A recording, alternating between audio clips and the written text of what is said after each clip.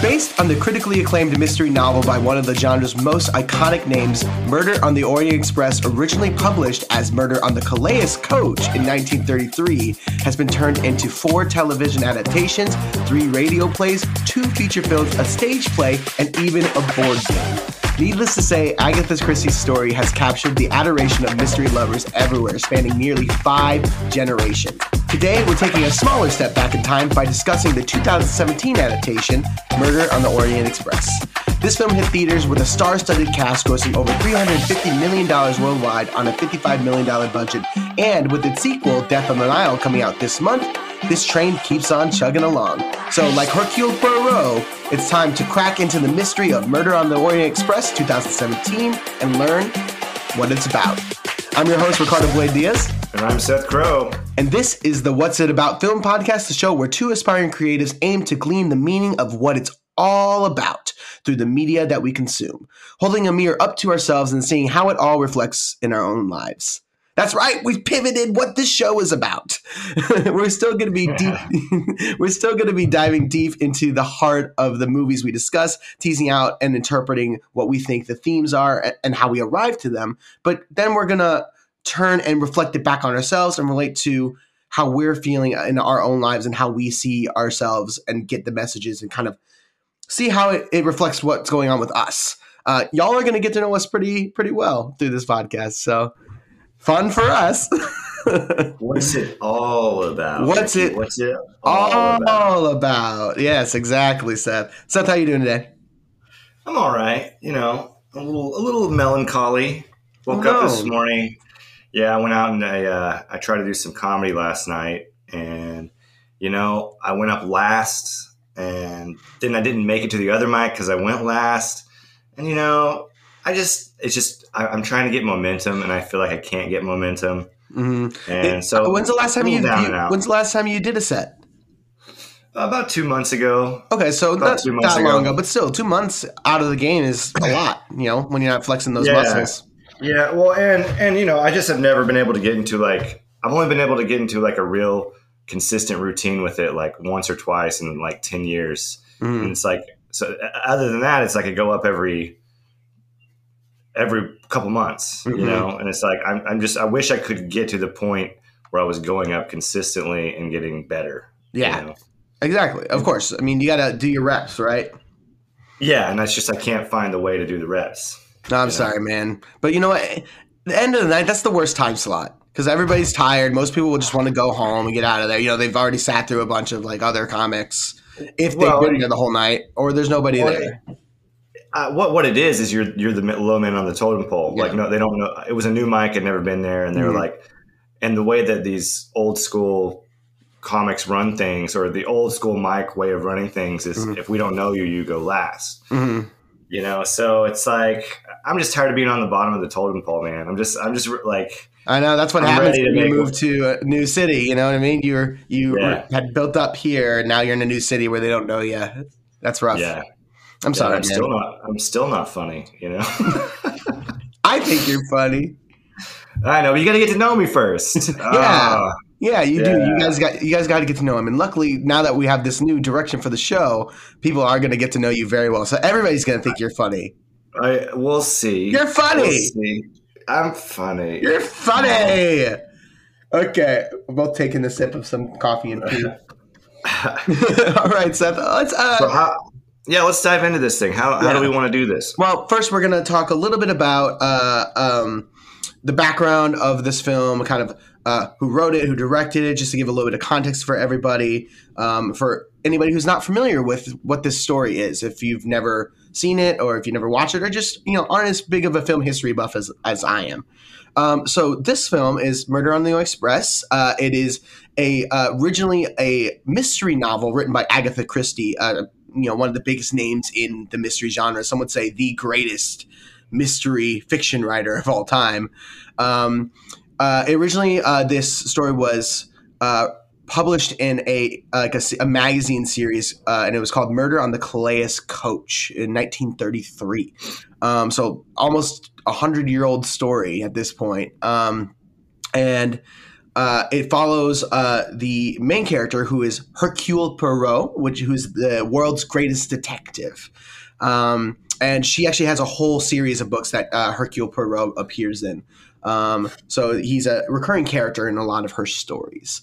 But like I was saying earlier, this one story, Murder on the Orient Express, amongst a lot of her other stories, has seemed to be the one that's gotten so much attention. It has been adapted several times. It's obviously been remade here recently, and now it has a sequel coming out this month in February. So it's definitely one of her more popular stories. This particular adaptation was directed by Kenneth Branagh. Kenneth Branagh, who you guys also plays Hercule Poirot in this. Kenneth Branagh has been an actor and a director for a very long time. He's directed some other things. Kind of an interesting little directing resume here. He's also directed Artemis Fowl, Cinderella, Jack Ryan, Shadow Recruit, Thor, Hamlet, Mary Shelley's Frankenstein, and Henry V. Now, that's not his whole filmography, but that's just a few that I pulled out. What a strange array of films to go from Henry V to Artemis Fowl. He directed the first Thor? Yes, he did. Wow, I didn't know that. He's pretty in with Disney. I mean, 3 of those films on there are Disney films. You know, Thor, Cinderella, Artemis Fowl. So yeah. he's in with Disney for sure. They're on good terms, I would say. But yeah, what a strange, and he's obviously done he's done Broadway, he's done theater, he has his own theater company, so he's very into the arts. He's an artistic guy, so it's very interesting that the kind of array of what he puts his name behind, you know. And then the script for this film was written by a writer whose name is Michael Green. Michael Green has written things like Jungle Cruise, The Call of the Wild, Alien Covenant, Blade Runner 2049, Logan, and Green Lantern. Okay. So again, not all his whole filmography, but just a few selected ones I thought were interesting. Which is again interesting. He seems like he really writes for a very wide audience. You know, Green Lantern, Jungle Cruise, Call of the Wild. These are all movies that are meant to hit a very broad audience base. Yeah, it's like, I don't know, the juxtaposition between Blade Runner 2049 and Green Lantern are pretty. Really? Yeah. Pretty obtuse. Really weird, right? Yeah. Yeah, that's the one that strikes me as the strangest. And then also this one too, even though Murder on the Orient Express is a little bit more niche than a lot of those other movies, like a murder mystery on a train is a little bit more niche than Green Lantern and Jungle Cruise. But the way this movie was marketed was to a very broad audience. Especially with, the star-studded cast as it is. You know, you got Michelle Pfeiffer, you got Leslie Odom Jr., you got Penelope Cruz, you got Daisy Ridley, you got Josh Gad, you got Willem Dafoe, Judi Dench. I mean, crazy cast. Yeah, it's an old people movie for old people. I'd say the only person that would really appeal to maybe a younger audience would be Daisy Ridley. Yeah. And maybe Leslie Odom Jr., but at this time he wasn't super popular. Leslie Odom Jr., for those of you guys who don't know, was the originator of the role of Aaron Burr for Hamilton. Okay. So obviously, his name has become bigger since then, and obviously Hamilton skewed to a younger audience. But he wasn't a huge name at the point that this movie was coming out. He was just starting to get on the rise here. The Illuminati makes Hollywood make Murder on the Orient Express every 20 years, and it's just like it's like a ritual they have to do, and they bring in the celebrities that are part of it, and then it's like part of your induction to the Illuminati. No, yeah, it's funny because the last time this movie was made, you make a funny joke because last time this movie was made, Murder on the Orient Express was 1974, and it had a pretty star-studded cast back then too. God, I just watched it the other day. I wish I could remember, but one of the big ones I remember was Sean Connery was in it. Yeah. There's something about it. I don't know. It's Albert Finney. Big names of Hollywood in the 70s were in the original. There's baby's blood at craft services on the Orient Express. Don't say that.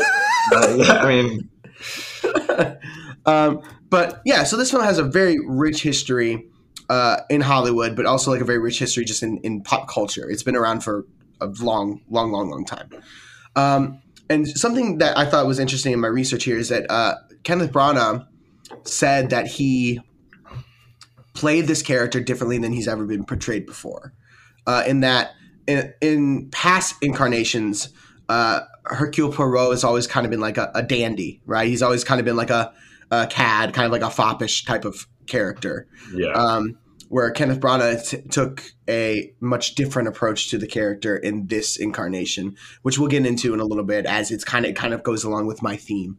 But with that all being said and that all being laid out, I think it's time for us to get into what it's all about. But before we do that, we just want to remind everybody exactly what we're doing here real quick. We are trying to get at what the theme of this movie is, what it's truly about at its core, not its plot. The plot is a sequence of events that are laid out to help convey a theme or a message. So we're trying to actually see if we can interpret what that is. And then after we do that, after we present what our interpretations are, we'll kind of take a more self-reflective look, a little more introspection. Yeah, a little more introspection of how that relates to us. And before we get into what it's all about, I'm just going to pull up the IMDb summary just so we can get what the plot is, or at least what the setup of the plot is. Okay, so I found the IMDb summary. So this is the IMDb summary. When a murder occurs on the train on which he's traveling, celebrated detective Hercule Poirot is recruited to solve the case. Very simple. Very simple setup. Yes. Thank you, IMDb. Okay, Seth, here's the question, man. What's it about? What is it about? What is it about? Well, I was both more impressed, and my expectations were met with this movie in terms of, okay, I knew exactly what to expect going into it. I've seen the old one. The new one is the same, but new. But I never really, it's been a long time since I'd seen it, and I never put like an analytic lens to what the story was trying to say. So I actually felt like I gleaned a lot from its themes. The themes are pretty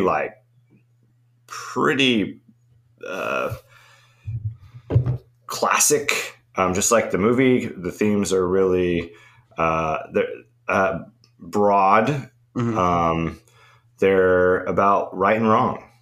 They're about idealism versus it's the beginning of the film. It's black and white. It's about idealism, how things should be, and then by the end of the film, we're introduced to grace, and that it's right and wrong isn't as black and white as it makes, as life would hopefully demand it to be. And I think so. It's a very Christian concept. This movie is definitely putting forth Christian values, if I have to say so myself. There's tableaus in the movie that are straight up calling out that it's Christian values. Particularly the scene at the end of the film where all of them are in this tunnel and they're at this big long table. Yeah, Michelle Pfeiffer. Every character lined up, kind of like the Last Supper. The Last Supper, yeah, exactly. And I think to me, that's the main theme of this film, is that maybe it's not up to man's law always to decide what is right and what is wrong. I wrote down specifically, where did it go? Sometimes the laws of man are not enough. That's what I gleaned from it. Awesome. I definitely agree with a lot with that. There is this. I wrote down one of the lines, like you said, right in the beginning, where Hercule is very idealistic in that his beliefs are very rigid. He even says it right in the beginning of the movie. He says there is right and there is wrong and there is no in between. Right. Yeah. That's what he said. That's how his character views the world in the beginning. People who do bad things are bad. People who do good things are good. There is once you do bad, you are bad. Like there is no in between, and he can't see things in any other way. Les oafs must be perfect. Mm-hmm. These are two perfectly good oafs. Yeah. Well, and even the first scene. I mean, looking back now, gleaning that where the location of the very first scene at Jerusalem.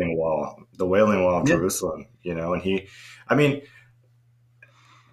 it's hard to kind of convey the possible weight of his decision at that Wailing Wall. Mm-hmm. I think. I mean, he really is saving the world. This guy, this detective, because that's how important he is. Because I mean, if you think about where they're brushing up against 3 different religions in the most controversial place on earth, essentially. So like his choice of who is guilty in this scenario could cause world war. Mm-hmm. Like it could cause a societal collapse if he. It could cause a whole other crusade. You know what I mean? Yeah, yeah. So I really liked that scene as to him figuring out that it wasn't anybody. It was that I thought it was a really cool way to introduce the character and the stakes. The stakes of what we're talking about here. Mm-hmm. The only thing that I did not like, honestly, and maybe it's like done better in other versions of the film, is the introduction to the case of the little girl that was murdered. Mm-hmm. Like I just thought it was out of nowhere that suddenly he just remembered this case. Mm-hmm. And I wish that had been needed in better, because it was just like it felt like a plot device. Mm-hmm. Yeah, in the original film, they opened the movie with this case. They show you the news clippings of it. So like right away, it's on the forefront of your mind. This Armstrong tragedy. Yeah, that would make way more sense. That would make it flow a lot better for me, because I just felt like, where is this case coming from? Why do I care about this case? He just pulled it from his memory to further the plot. Maybe structurally, if we're going to get into a little bit of structure here before I kind of touch on what I was kind of getting and what really struck me the most in this film as far as thematically, maybe if we would have gotten the Judi Dench Armstrong connection before he brought up the name Armstrong, like if that name Armstrong would have been dropped before, like the discovery of like the burnt letter. Because it's like they mentioned something about her being like related to the Armstrongs or something like that. Like right away, first time he talks to her, he's like, "I know who you are. You're this person. You're connected here." Like if he had mentioned something before that of like, "Oh, I know you. You were this person, and I'm so sorry I wasn't able to like get help in time. I wasn't able to reach you in time to help." And then it would have been stronger for us when he finds that letter and writes on the name Armstrong. Then immediately we're with him in the idea of like, this lady might be connected to that. Yeah, I just felt like it was very just dropped in. It was, which to me, like if the case hinges on it, we need to be at least in on that part. Maybe I think maybe on the part of the filmmaker's part, it might have been a little bit of just trusting that people know the story. Like people are familiar with what Murder on the Orient Express is, and that it's based around like how one wrong has this like rippling effect out. Yeah. I mean, well, even though interesting, like Sarah and I were watching this together, and we both like had seen the old one, but didn't know that the other one had seen the old one. So we were like, "Do you know what happens at the end? Do you know what happens at the end?" Oh, I know what happens at the end.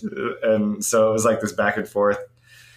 But I thought it was interesting how like even the way it was shot reflects kind of this idealistic idealistic tone. Like everything was like very clean and Yes. pristine, and even the choice of actors are elite, and like attention to detail is very, very important. Oh You yeah. know, Oh and yeah. it's still a bad movie, so I think it just gets it gets its message across. I don't think it's bad. I liked it. I liked it more the first time I saw it because its rewatchability is very low. You Because have to give it. once you know the ending, Yeah, it's kind of like, yeah, of course it. Spoiler alerts, everybody. Yeah. This is a murder movie, and we're going to talk about who the murderers are inevitably. So I'm giving you a spoiler alert right now because I'm about to say it. Yeah. Okay, so everybody, you get 2 seconds to walk away right now. 1, 2. Okay, so it is immediately obvious that it's all of them right from the beginning. Like all like there's there's 12 stab wounds. They're all different. They're all like different. Like they all have different patterns. Like they're each clue leads to a different person. It's like there's no way this could have been one person. Like okay, so it's all of them, and they're all. And once you find out they're all connected to Armstrong in some way, you're like, duh, you know, of course, And so it's like once you know that it is not as fun of a movie, you know. So, which is a little bit of a bummer. I got to be honest, because like the first time I saw it, I wasn't familiar with the story as much. I'd heard the name Orient Express, but I'd never watched the original film, so I didn't know. I was hoping for a curveball. I was hoping that like they would come up with some new way to. I see. I think you kind of touched on the fact that it's a classic. You know, you can't alter the plot of this story much because people that love this story will get very upset. It will be alienating to people who don't know, who know the story. I wanted the guy to shoot him at the end. Oh, you wanted Michelle Pfeiffer to shoot him? No, his buddy.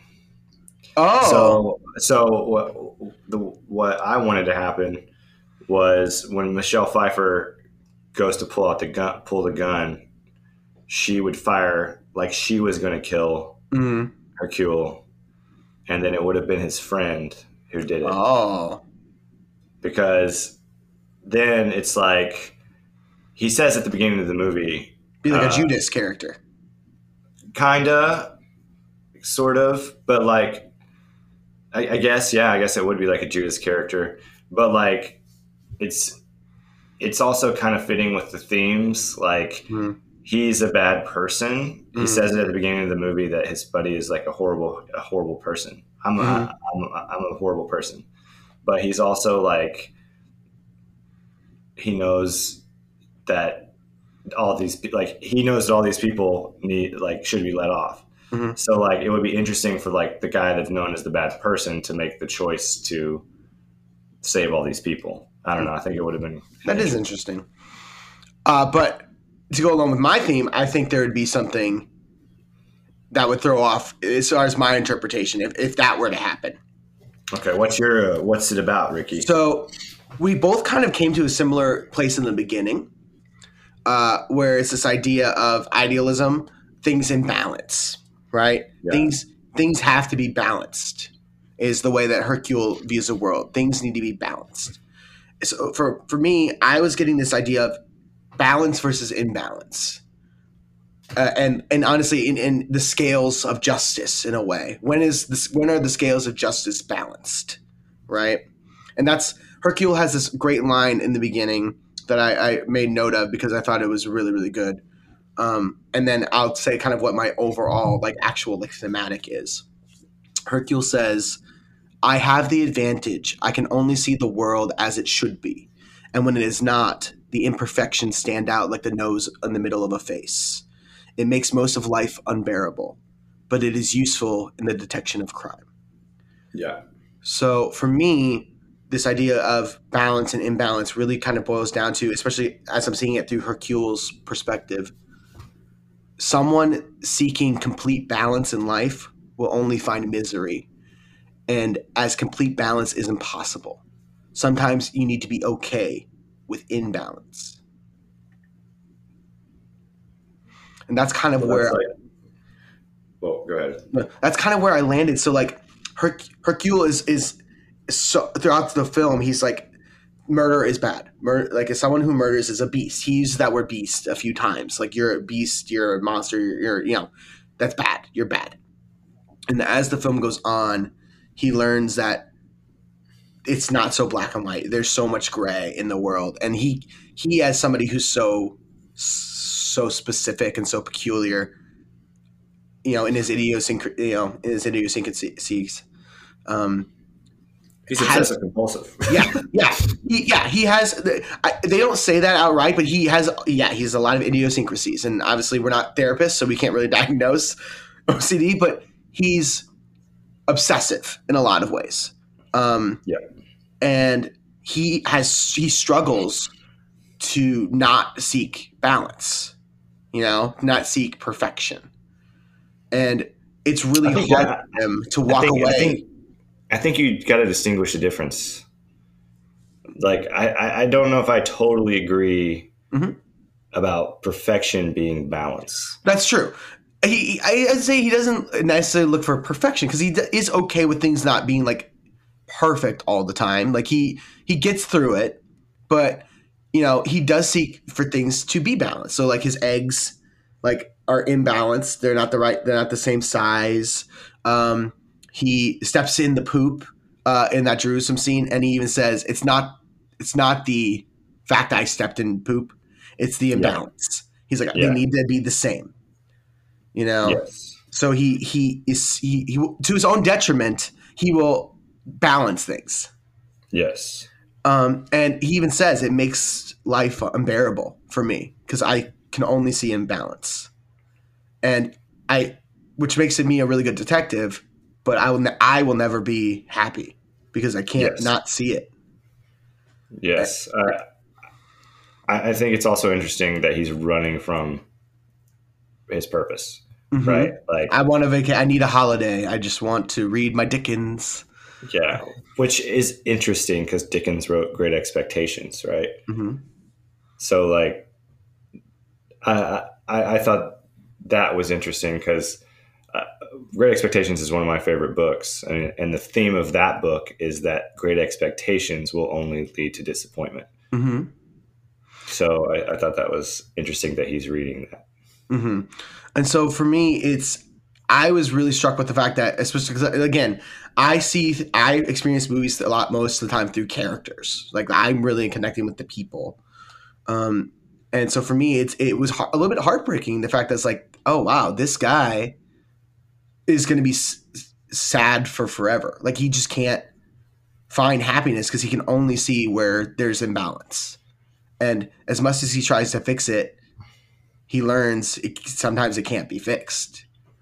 Yeah. Like the balance of, or the imbalance that Cratchit caused by kidnapping and killing this child, this Armstrong child, caused a ripple effect that created an imbalance that even by killing him does not fix it.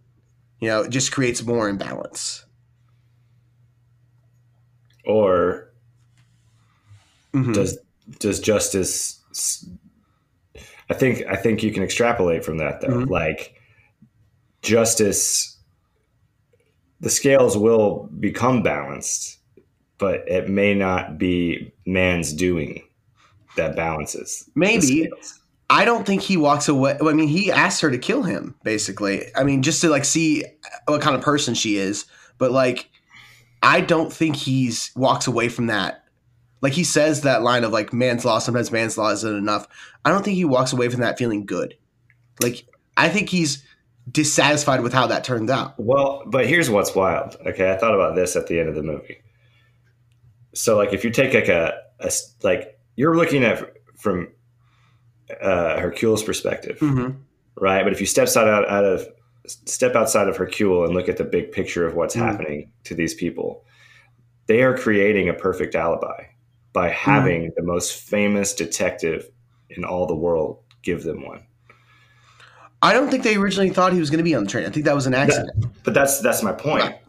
that's my point, is that there is larger forces in play here than just like it was meant to be, right? Like it was meant to be that Hercule Poirot was on this train to witness this murder, to give them an alibi. Also for the avalanche to happen to slow them down, so he had time to. I mean, it was almost as if God planned justice for this little girl, because the only way they're going to get away with this is if someone says that no one did it, and the best person in the world to say that is the most famous detective in the world. You know, so I thought that, to me, that was the scales getting balanced, but that proves that it was something outside of man that's able to balance it. Right. But I guess it comes down to like your moralistic views, right? Is murder for the right cause? Because like, it's not like it was self-defense. They straight up conspired to murder this dude.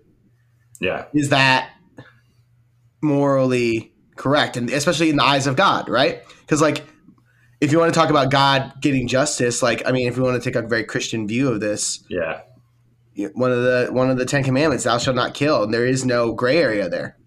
I agree with you. I'm just saying that I'm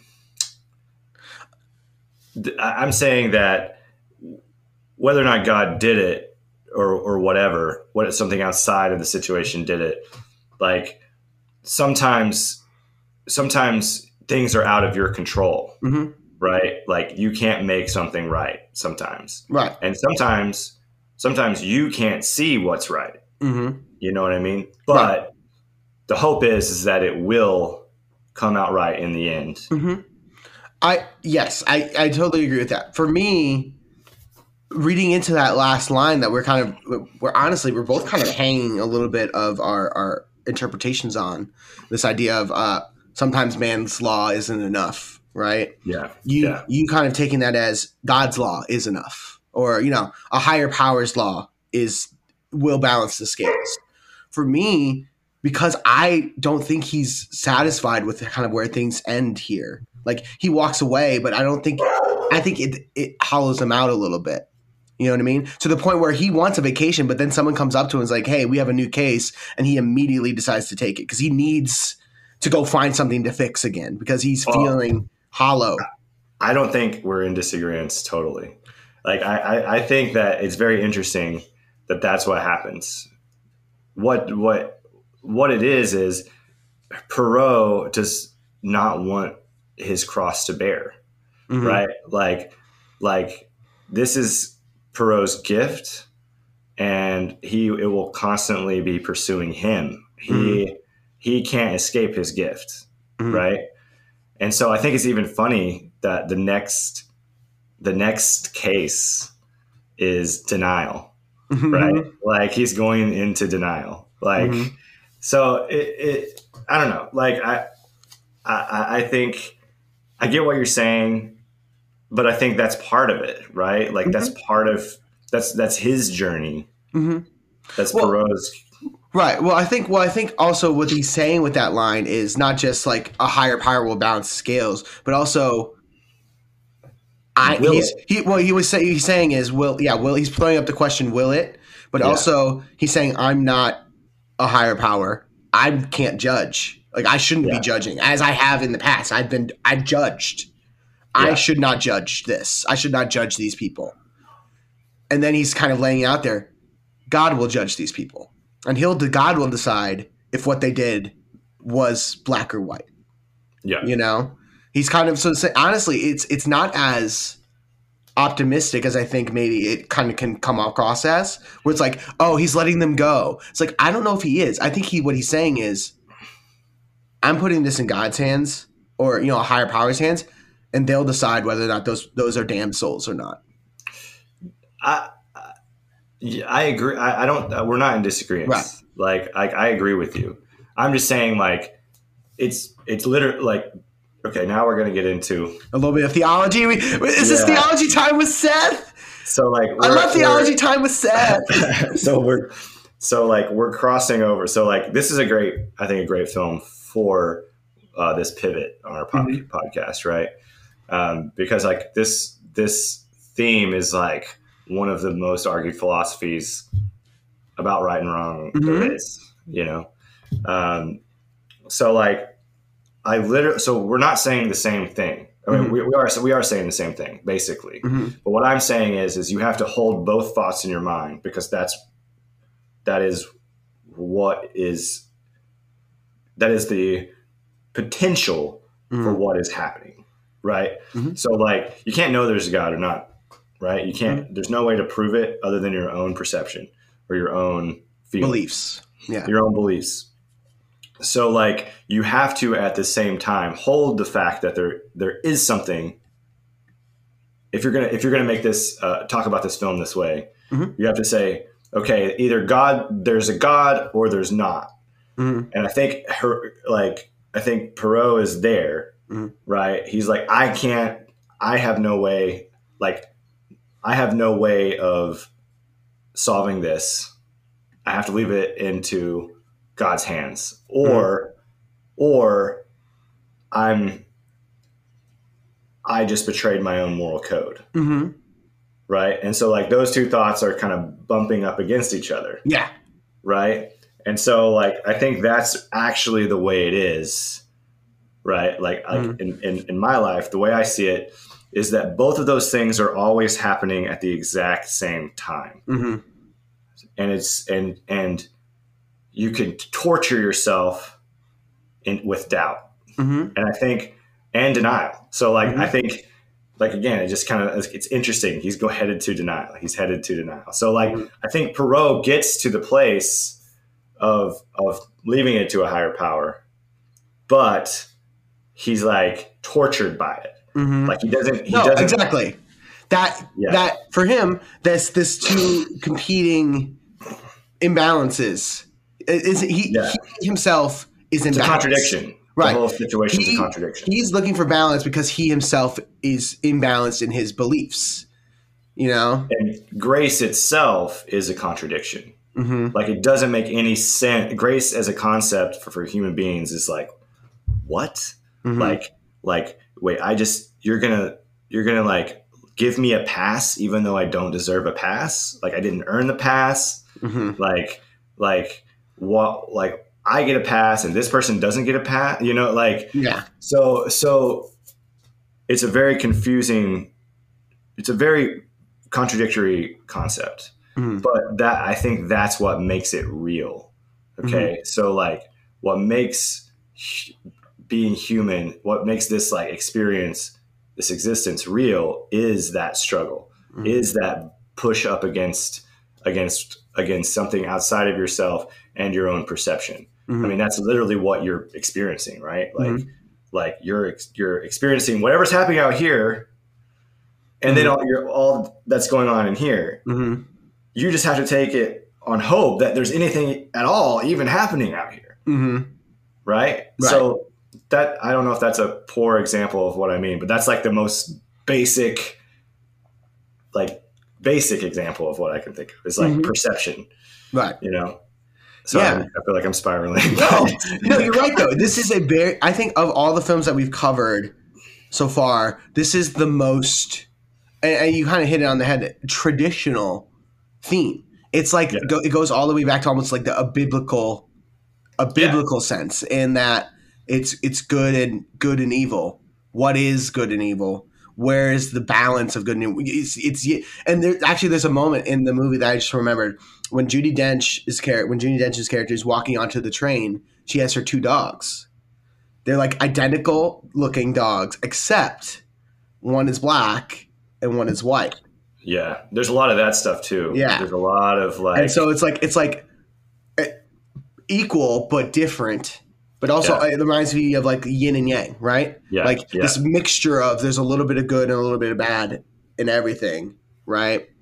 Well, even they do a really good job, I think, with Johnny Depp's character. You know, like making him human, even though he did this horrible atrocity, right? Like even on the train, like we see that he is a person. Like he's not a great person, Mm-hmm.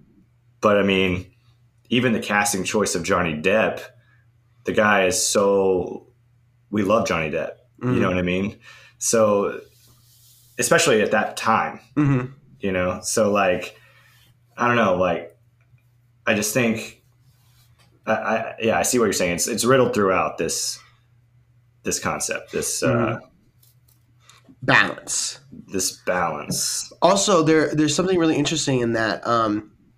But to go along with you is like this idea of like two selves. Like there's that scene where we just find out that Johnny Depp has been murdered, and he's walking through the train, and we get to see everybody through a reflection, and it's refracted through like the window panes, and you see two reflections of each character, which is like this idea of like the duality of man, right? Yeah.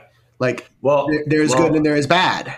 I think okay. So to like really dive into the difference in our themes, right? Mm-hmm. Like you keep hitting this balance thing, right? Yeah, that's my interpretation. That's what the show is about, Seth. Well, but it's what's it about, Ricky? Like it's what it's all about. We're gonna get there. Well, I think we're arguing. I think this is an argument. Like, are we arguing? I think this is an argument.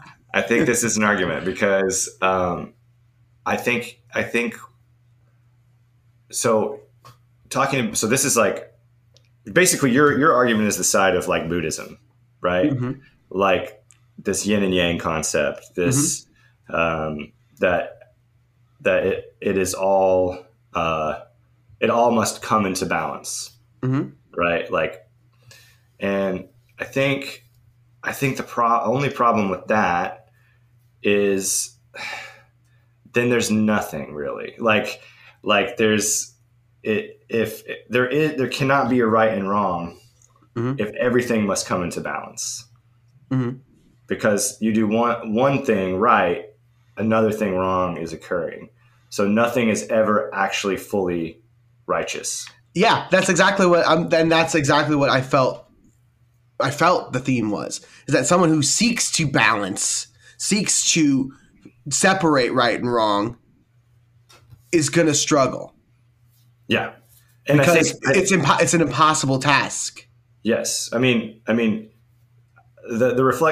thing that makes me really like drive that home is like when you see the reflection, or the reflections. Like the truth is you see yourself one way, but that's not who you are, because there is the duality of who you are that you may not have access to, right? So like you only see yourself when you look in a mirror. Yes, you can never actually see who you really are, and so I think that drives home what we're talking about here with you're never a good person. You're just a person. And like, I think you're right. Like that is how the way the world works.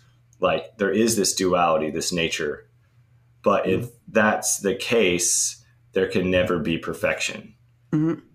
Yeah. I think that's what the film expresses, is that Hercule is trying to find balance and perfection, and he's miserable because of it, because he can only see that it can never be. But he can't stop pursuing. But I don't know though. Like this is where we're getting to like nitty gritty philosophy and arguments. Like, but there is perfection. Like we see it around us, and though it is flawed, it transcends its flaws and becomes perfection. So it's the idea of there's perfection in imperfection. It's more like it's imperfectly perfect.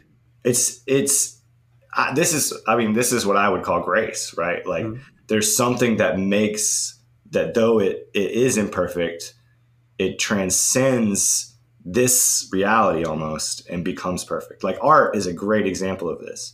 Like real art is perfect.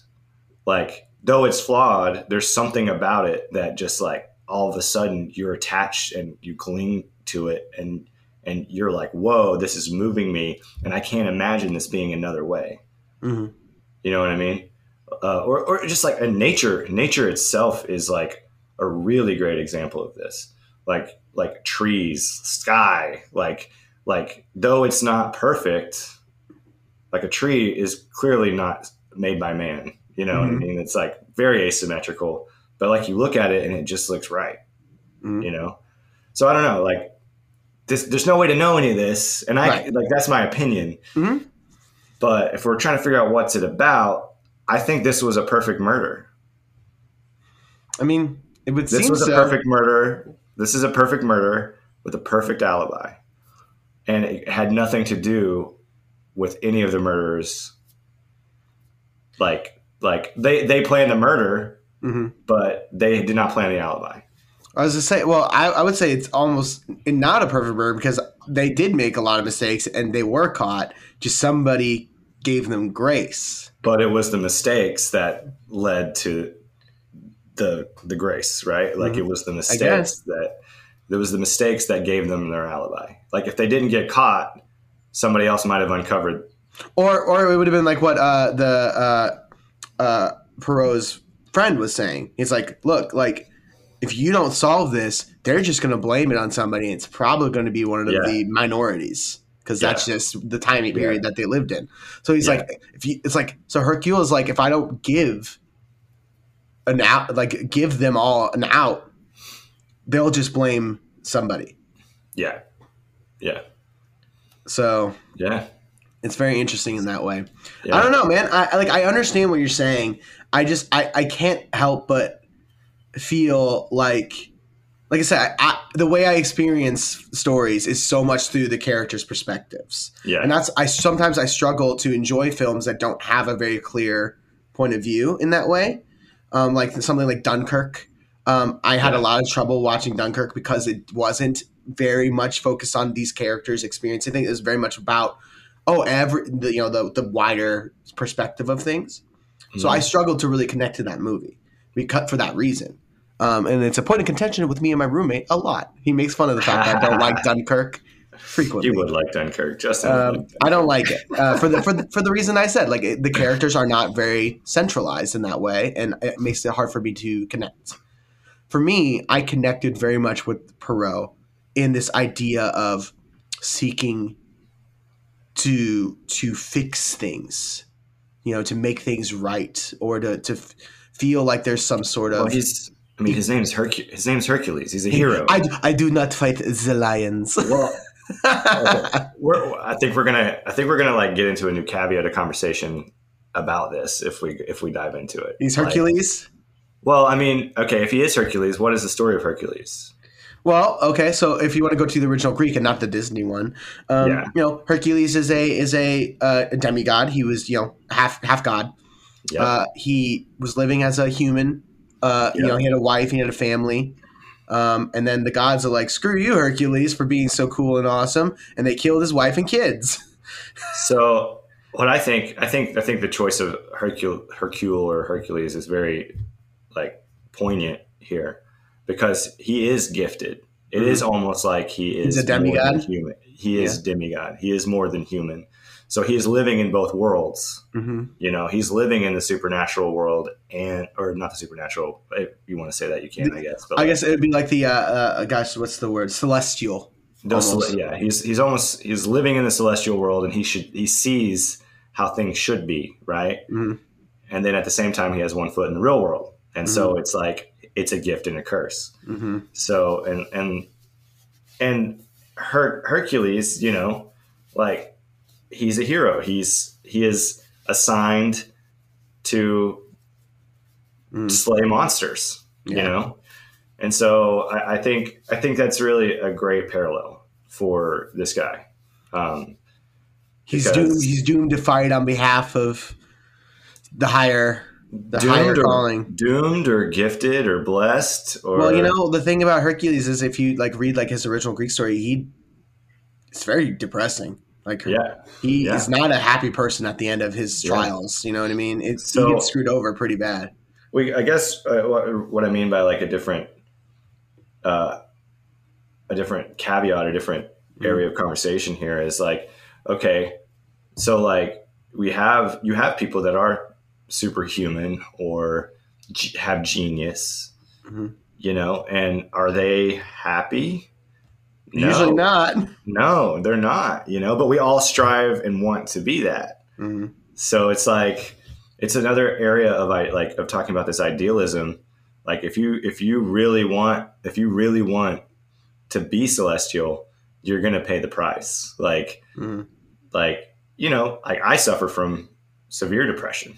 Mm-hmm. I woke up this morning, I didn't want to get out of bed, and I'm maybe I am smart in some ways, but like I'm smart enough to know that I might be stupid, so like maybe I'm just broken, you know what I mean? Like, so it's like, I don't know. It's it's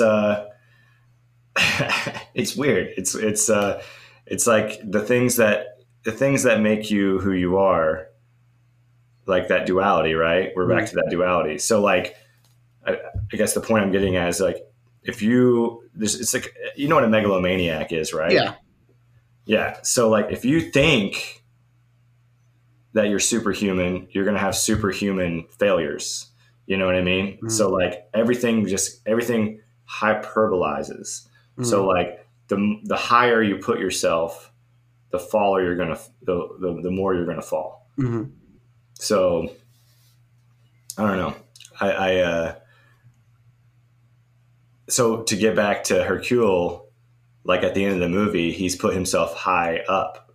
Mm. And so now he's being humbled, like now he no longer can hold himself to the high standards, because technically he's committing the crime. Mm-hmm. Yeah, exactly. He's permanently imbalanced. Yeah. As far as his perspective goes. But it's because he's demanded so much perfection. Right.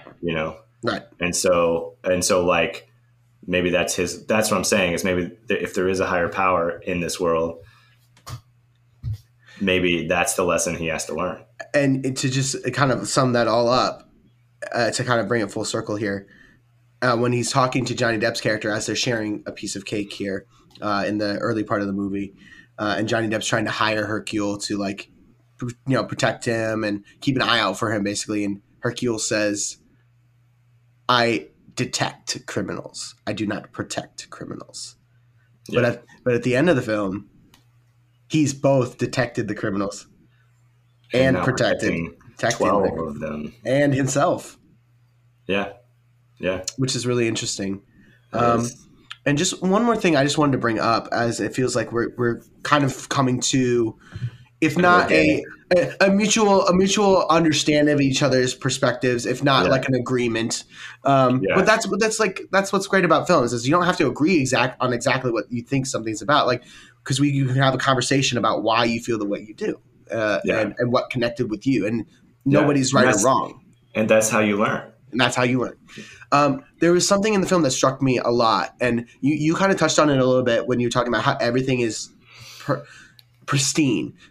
Everything's clean and precise and meticulous, especially on the train.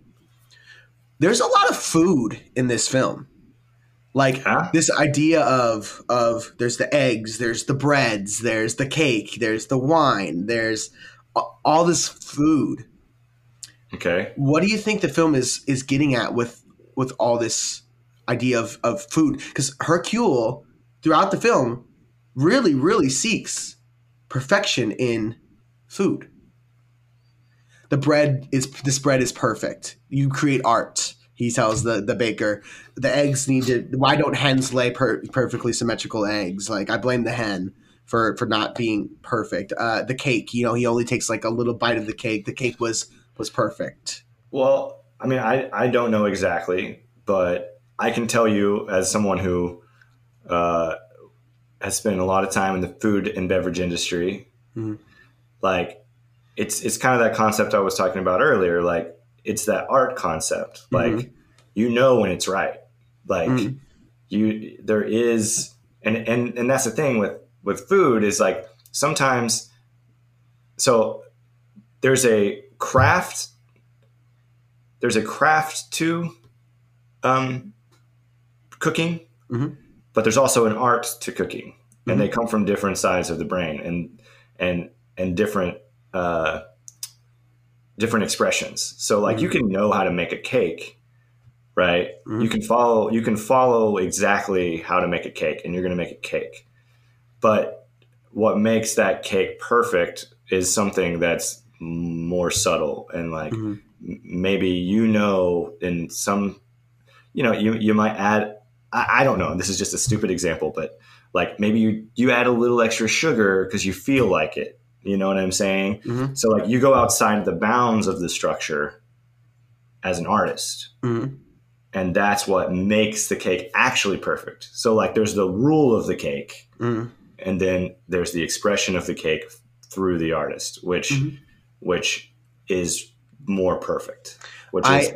I actually see. I agree with you a lot on this, because Hercule only finds perfection in food, like throughout the film. Like that's the only time we see him. And his Dickens, which we can leave, I think, because that's a whole other category of like why he enjoys Charles Dickens so much. I think he thinks it's hilarious. He laughs at it. He laughs at it, and it's because because Dickens is trying to make the point that things can't think, like his satire is you're like Great Expectations is you're going to be disappointed, right? So maybe he's laughing because he's mocking Dickens. He's like, he thinks it's funny. Yeah. Oh, oh, this man. But I agree with you. So we only really see Hercule have enjoy in food. When he gets those perfect eggs, he goes, oh, and he like is just so happy. And when he's looking at those breads, he's in awe, and he's just excited that of something. But you can look at those breads and see that they're not equal. They're not the same. They're not like made to perfection. They're made perfect by kind of what you're saying, like this art of it. They become perfect even though they're not precise. Yeah. And same with the cake. Like he just wants like the curly bit on the top, right? He just like wants a little bit. Yeah. There's very specific things that make it perfect. But he enjoys food. Food for some reason is something that he finds perfection in, which I think is really interesting. So this is kind of interesting, I think, in regards to that, is he doesn't get his perfect eggs until he's exactly where he's supposed to be. Yeah. You know what I'm saying? Yeah. Like he's the whole beginning of the film, he's like trying to get those perfect eggs, and he's not going to get them because he's not where he's supposed to be. He's late. So it's like, it's interesting that when he wakes up on the train about to have to solve this murder, that the eggs are perfect. Yep, for sure. All right, we're going to be moving now into the new segment of the show, which I'm starting to call the reflection. Oh, I thought we did that. I guess what I'm saying is I'm going to present a question that kind of relates to the theme that I kind of was interpreting a little bit. And I'm going to see, how it kind of has related to your life potentially. And if you have a question that you want to pose, we can kind of, again, touch on our own lives a little bit more, and less so on the film. Gotcha. So my question is, where in your life do you find yourself seeking balance, but are met with disappointment? Seeking balance and if you would like, I can go first, since I came up with the question, I kind of reflected on it myself. Okay. My first, I think like a really, my go-to or my answer that is like in the forefront of my mind is like the nature of my career and art, right? And also the way I guess I approach people. Like I'm a very I am a waiter. I'm a servant, and I think I take a mentality of servitude to most everything I do. And I wish that I could sometimes not do that and serve myself, because I end up serving others to my own detriment sometimes. Like this is kind of weird. I even feel like a genie Mm. sometimes. Like I feel like my life is To grant wishes. to grant wishes, to be someone who can give you what you want, but I can never pursue what I want. Mm. And yeah, and I like at work especially. Like it's just like Mm. I'm just here to make your every dream come true. You know? It's so interesting because when I reflected on this, the thing that I gravitated to most was also less my artistic career, but more my day job. Right. Mhm. I work with children at young children under the age of 5. I teach like kind of like parent and child classes, and I love the kids. I love the families, but the place where I work is kind of understaffed, and it doesn't pay super duper well, but it's okay. So what happens a lot of times is people, like a teacher, will get sick or something like that, and they'll text or call me to come in and cover for that person. And I have had a history in the past of having a lot of struggles with saying no to that. Like, no, Yeah. I need to take care of myself today. This is my first day off in however long. I have stuff that I need to do, career, artistically, or even just like every day, like laundry and all that stuff. I have struggled to say no, I can't come in if I don't have anything very specific that would keep me from doing so. And a lot of it comes from this sense of wanting to serve the families that I care about a lot, because I do very much care about these Uh, families and these children. we're both. I think it's a similar. This is, I think, one of the things that me and you have very much in common. Mm-hmm.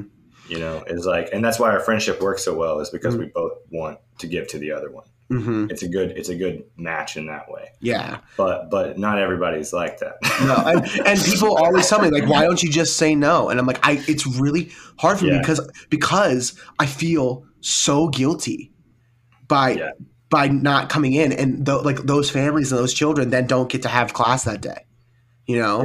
Like just because I just don't want to come in that day. Like I feel imbalanced by that. It makes me feel like a piece of crap when I Yeah. do that. Yeah. And I know I've been like criticized by people like, no, like you need to take time for yourself. But I can't enjoy that time for myself if I feel this guilt that these kids aren't, and they'll be fine. Here's the thing. Intellectually, I know they'll be fine. Like Yeah. they'll be okay. But like in my heart, it's just, I feel so guilty and I can't enjoy my time off. I can't work on anything artistic because I just am feeling like I'm letting people down in a way. Yeah. And so like I have to go in and cover. Well, I rarely say no, very rarely say no. And even though I am not feeling the guilt of not going, I feel frustrated that I went, right? Yeah. So no matter what I'm doing, I'm trying to I'm trying to seek balance by getting rid of this guilt. All I'm finding is more frustration because I didn't have time to work on my screenplay. I didn't, because I'm tired because I just was up and singing and running around with children for 6 hours. Yeah. And so like for me, it's like you said, it's that idea of like service. Like I feel like I have to, and if I don't do it, I feel worse. Yeah. Like I'm going to feel bad either way. So like it's a lose-lose, really. Well, my therapist would say that you have to do it, and then you have to get used to being uncomfortable while you're doing it. Yeah. Then See? it will get easier. Yeah. But it's so hard to. That's hard to do. That's that's horrible. I hate that. Yeah. But it's true, but it sucks. I mean, I said this the other day. I don't do things unless I have to or I want to. and then so I don't do most things, like I don't do most things. But I mean, I think that's the thing is you got to figure out how to. Mm-hmm. You got to figure out how to do things, even though you don't have to and you don't want to. Mm-hmm. If I were to ask you a question, it would probably be related to idealism. And hey, go for it, man. Do you think that you have, because you're an artist, Mm-hmm. and I don't know if it's possible to not be an artist and do this, but do you relate to Hercule in his idealism? Do you think that you have created an ideal of yourself that you're trying to? Wow, that's a really deep question. Yeah.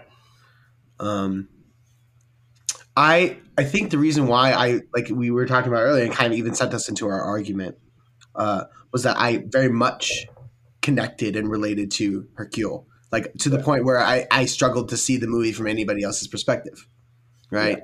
Yeah. Because I think I've had a lot of disappointment in my life because I try and see the ideal, right? I try and expect people to be good, right? And then have had them hurt me in the past. Like I can give a very specific example, and it makes me sound really dumb, but I'm going to share it anyway. So I was living in Chicago. I was there. Mm-hmm, mm-hmm. Um, and a buddy of mine, me and my roommate, he moved in with his girlfriend, and I had to go find a new place by myself. But it was very sudden. This idea, like he's just like, oh, by the way, I'm not renewing our lease with you. I'm moving out. It was and I only had a little bit of time to find a new apartment. Um, Yeah. so I went looking, and it's not easy to find an apartment that you can afford by yourself Right. in Chicago, especially because I was also still working at the company I'm at now, and I was getting paid even less at that time. So like it just affordable wise, like I was like the places I can afford are very slim. So I went looking for places, and I found this place on one of the various like sites that you find like apartments on, and I got into contact with the person that was advertising it, and they're like, okay, like go through this whole process basically. Give me first month's rent. I'll leave the keys for you. Okay, cool. So wired them first month's rent, $600, not too much, but like Yeah. go to get the keys, never get them, Yep. and try to contact the person after that, ghosted. Yeah. So like I got scammed because I didn't even enter my brain that this person was scamming me. Right. So like it was a really hard lesson for me to learn. Like like I said, I felt really stupid. I felt naive. My family teased me about it. Like they're like, my family's pretty pretty relentless sometimes when it comes to like teasing and stuff like that. And I've gotten over it since, but at that time I felt so dumb. And like how dumb could I be about that kind of thing? I just expected this person to be on the up and up. So yeah, I think I do try to see what I think the way the world should be. And I mean, I think you asked this question very pointedly in a lot of ways because I do struggle with my own perception of who I think I should be. Yeah. And to the point where, like you were saying, I kind of self-sabotage or prioritize myself lower than a lot of other people to fit into a box of the person that I think I'm supposed to be. This like nice, agreeable, helpful guy, right? And Mm-hmm. and I think I am that guy most of the time naturally, but sometimes when I don't want to be that person, I will force myself to be that person because I think that's the person I am. Well, and that's what's interesting. There's a duality in that, right? Mm-hmm. Because you're not actually living up to your own idealism if you're lying to yourself. Right. So no matter what, whether I'm actually feeling helpful, whether I'm actually feeling I want to be kind and nice and polite to these people, it is the moment I feel like I don't want to be, I'm immediately not living up to the person I think I am. Yes. Right. So that feels like that's out of your control, my man. I know. No, I mean, yeah. Well, what about you? No, I would agree. Ricky, I think we're very similar people in a lot of ways. Just, I definitely have been in the fight against idealism most of my life, Mm-hmm. and I think I'm just now. It's taken the pandemic. It's taken a lot of failure to like. I mean, my depression. That's where my depression comes from. Is like me not being the thing I think me should be, or life not being how I want it to be. And I'm just now getting to a place where I'm like starting to look at my life and go, I don't really have a say. Like I have somewhat of a, but that's the fight, right? It's like you have a little bit of a say, but you don't have all the say. So it's like a constant battle of accepting what is and pursuing what you want, I guess. Exactly. So thank you so much for talking with me. Hey, I just want to say, man, super glad you got out of bed for me today. Thank you so much. Yeah. No, that's a good reason to. Yeah. So just to sum it up, final thoughts on Murder on the Orient Express 2017. If you've never seen it, watch it. You'll enjoy the ending, and then listen to our podcast, and we'll make it relevant. Yeah. We had a little talk about this a couple of days ago where Seth had mentioned he's like, I don't think this story like works for a modern audience, and we kind of touched on this murder mystery format is a little bit played out because we've seen it so much throughout the years now. I mean, it was very original back in the day, but it's kind of people are savvy to it now. But I agree. I think what makes this worth watching is the thematic, not necessarily the as we're kind of talking about. It's not the plot that makes this film worth watching. It's the philosophical question that lies underneath it, which makes it worth watching. And I was surprised at how much I felt it this time around. Where last time I enjoyed the story, this time I enjoyed what kind of was going on underneath it all. So I'm really glad we revisited this film, even though it was kind of like what are we really going to get out of this? I was very surprised. Me too, man. What are we doing next? It's up to you, man. The film that's been floated to me that I think I want to check out is Hollywood Boulevard. Hollywood Boulevard. The classic, the original Hollywood Boulevard. Okay. So for those of you guys watching along at home, our next film for the What's It About Film podcast is Hollywood Boulevard. Cannot wait to be talking about it with you. Remember, we are here every Friday morning, so please check us out on Apple Play. You can check us out on, Apple Podcasts. Check us out on Apple Podcasts, Spotify, and Anchor. And you guys will be able to listen to What's It About. We'll see you next time. Adios. Bye.